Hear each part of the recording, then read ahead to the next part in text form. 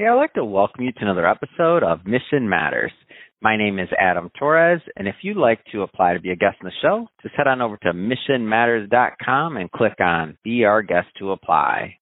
All right, so today I have Lee Caldwell on the line, and he's co-founder over at Irrational Agency, which is a behavioral insight agency that helps brands create winning retail strategies grounded on their in-depth research in consumer psychology. First off, hey, Lee, welcome to the show. Thank you. Lovely to meet you, Adam. All right, Lee. So we got a lot to talk about today. I'm excited to get into consumer psychology, what that means, and really how Irrational Agency is operating. And I know you've worked with big brands like McDonald's and a lot of others. So I'm excited to get into that. But before we get into that, we will start this episode the way that we start them all, with what we like to call our Mission Matters Minute. So, Lee, we at Mission Matters, we amplify stories for entrepreneurs, executives, and experts. That's our mission. Lee, what mission matters to you? So I think that business is all about giving people what they want. Business works best when you give customers exactly what they want. And in fact, society as a whole, the economy works best when human beings get to give each other what we want. That's how we form a society. That's how we give each other a good life, by giving people what they really want. The problem is that people often don't know what they want. Customers don't know what they want. You can't just design a product by asking customers, tell me what you would like to buy. And so there's a barrier there. And our mission is to use behavioral science, to use psychology to get under the surface, to get to the unconscious dimension of people's minds and figure out, well, what do you really want? What is it that would make you happy? What is it that will make you buy something? What is it that will change your behavior? Because often people don't have that information to hand. And so we have research techniques, ways of talking to people, ways of designing surveys that get into that unconscious mind. And that's the fact that we can figure out what people really want and let our clients give that to them is really what we think has the potential to make the world a better place. Yeah, that's great. I love bringing mission-based individuals on the line to really share, why they do what they do, how they're doing it, and what we can all learn from that. The whole point of the Mission Matters platform is so that we all grow together. So great having you on. And I guess just to get us kicked off, Lee, so I know what you do now, but how did you get here? Where did this, I don't know if I should use the word obsession, fascination, this idea of figuring out what the consumer wants, where did all that come from? Yeah, I mean, like probably a lot of people's stories, it comes from having failed to do it the first time round. And so I started my first business, which was a technology business right out of college in the mid-90s, just when the dot-com boom was starting, and everybody wanted to be building websites, building software, and I had some of the technical skills to do that. So I started creating that software. But what I found after a few years was I was trying to sell stuff, trying to sell services, trying to sell software, and it wasn't always landing because I didn't know exactly what customers wanted.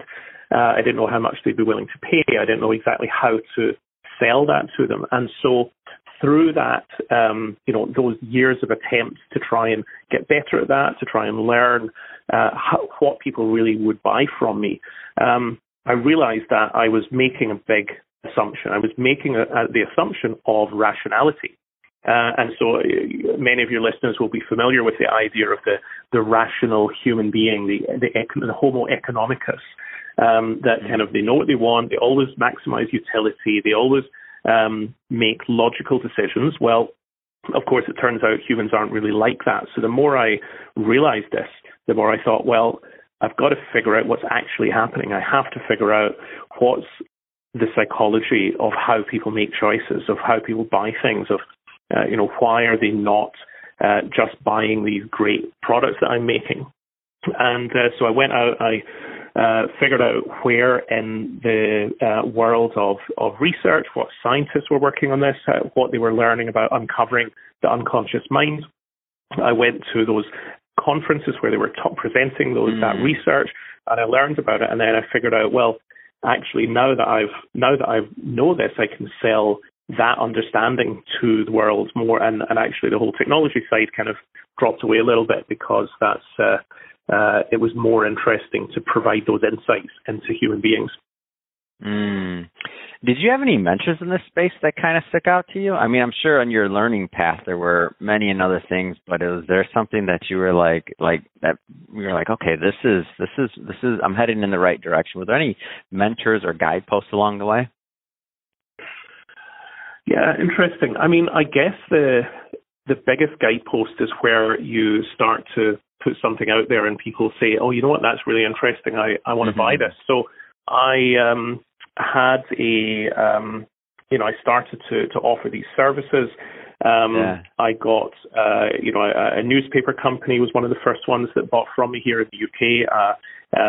Then a restaurant chain called Nando's that you might start. They've started to enter the US. You might have heard of them. They said, "Oh, this sounds really interesting. Let's buy that." So that was my marker. In terms of mentors, there's some top behavioral researchers such as George Ainsley, George Lowenstein, Sarah Lichtenstein that are were some of the people that I looked up to in learning about the world of psychology. But it's actually the real world evidence that when a customer buys what you're selling that makes you think, okay, I'm on the right path. Yeah. I think it's interesting because you kind of like through your own, let me see if I could say this the right way because I'm smiling ear to ear over here, but I don't know how to say it any other way, but there was a Quicken Loans and Rock Financial. They used to say like eat your own dog food, like you buy what you're also selling. And so in your own way, when you were going through this journey of learning how to do this, you also validated and went through your own process when you decided what you were going to offer up to the market as value. Am I off on that? It sounds like the fulfilling prophecy, right? Yeah, 100%. In fact, the thing that first really made it obvious to me that there was a gap was when I was selling software, I wanted to know how to price my software. How should I price my services? How much should I charge? There was nothing out there. There was no good book on pricing. There was no insight. And so I actually went, and the first thing I did in this area is I wrote a book on pricing. So I have a book called The Psychology of Price, which I wrote out of almost frustration that there was nobody out there giving this information. And I went and I did whatever research I needed to do to be able to put that together. And that's, I guess, having a positive response to that book, getting it published, was another validation that, well, okay, there are other people out here who also need to know this stuff, and I can help them. Yeah, that's great. I love it, and the reason why I bring that up, by the way, is because I look at the like you're not only, I like when people give advice, but then they also take it themselves.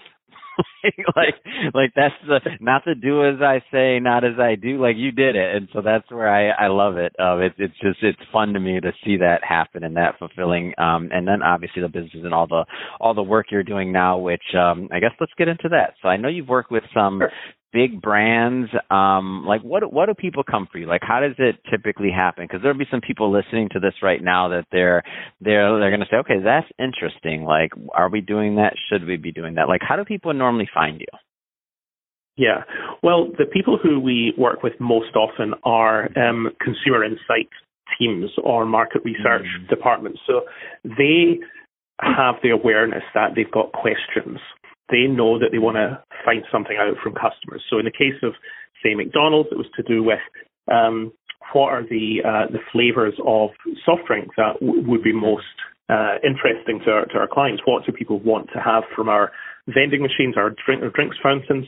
And in the case of, say, PepsiCo, it was actually about snacks. So it was what will people want from a snack? Will they what do they perceive as a healthy snack that will make their life better?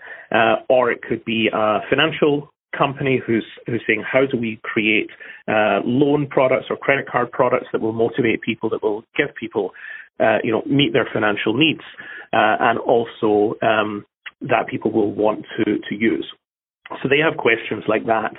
And often they've tried a more traditional way of doing market research. So they might have gone out and done a survey, or they may have done a focus group and just asked people the questions. Well, tell me what flavor of soft drinks you would want, or tell me what, rewards you would like to see on your credit card.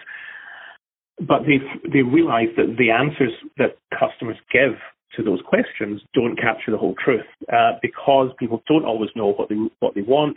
They have aspirational answers. People will say, I want the healthiest soft drinks. I want the things that are going to be the most virtuous.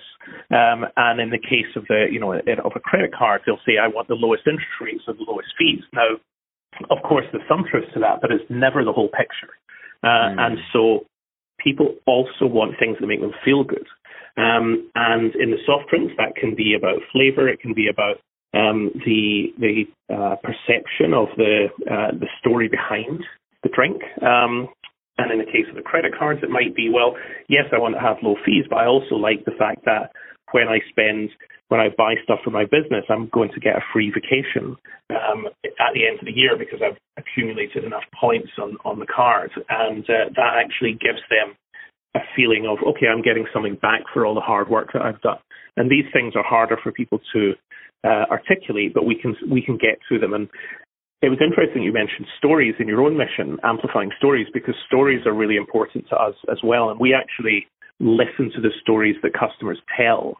We encourage and we give them a space to express the stories about, the food they eat, the stories about the financial products they have, the stories about the travel that they've done, or the cell phone contract that they have. And in the stories that they tell us, there's always a message, and we can read between the lines of those stories to figure out what's really happening, what do you really want, and what would make your life better. Yeah, it's so so in my previous career or life, however we want to say that, I was a finance guy almost 14 years, and I never understood. I always thought that this idea of story and other things, I just thought it was my mind didn't even operate like that. And then, being in media now full time for, I don't know, going on 7 years, geez, time flies. But after seeing that, and when you see that story, narrative, how it's delivered, why, when, where, all these things matter, and they do contribute to, as a financial guy, I'm looking at, screens, and I see, money enters, money leaves, money, it's worth more, it's worth less. But to see the fact that story has the ability to dictate what those numbers are, directly, it blew my mind, because I've been on my own path and journey in media. So when I hear what you're saying, it's it's interesting, and you're doing it at some of the highest levels. So speaking of that, do you only? I know some of the examples we've used were enterprise level solutions. Is this enterprise only? Is there middle market? Is there give us maybe a flavor for the types of brands that get the most value out of working with you and your team? Yeah. I mean, the typical brands we work with do have a consumer insight team because because those are the people that kind of know how to ask the right questions very often. Yeah. But we do work with smaller companies as well. And so I suppose just to be really clear about it, the budget that we tend to be working with, they're from, let's say in dollars, probably $25,000 upwards. So we're not looking at something realistically that a small startup kind of mom and pop store would usually be able to buy. We are looking we would love to be able to deploy some of our insights into a tool, a more self-service tool, or into a published report that people could subscribe to. And that's something that we're planning, we hope, for the next year or two. But typically it's that mid to larger company that can invest in this, because it does, it does take a bit of, skilled investment, a fair bit of time to design the right way of asking customers or talking to customers in order to get these unconscious insights. So it is usually the mid to larger companies that can do that.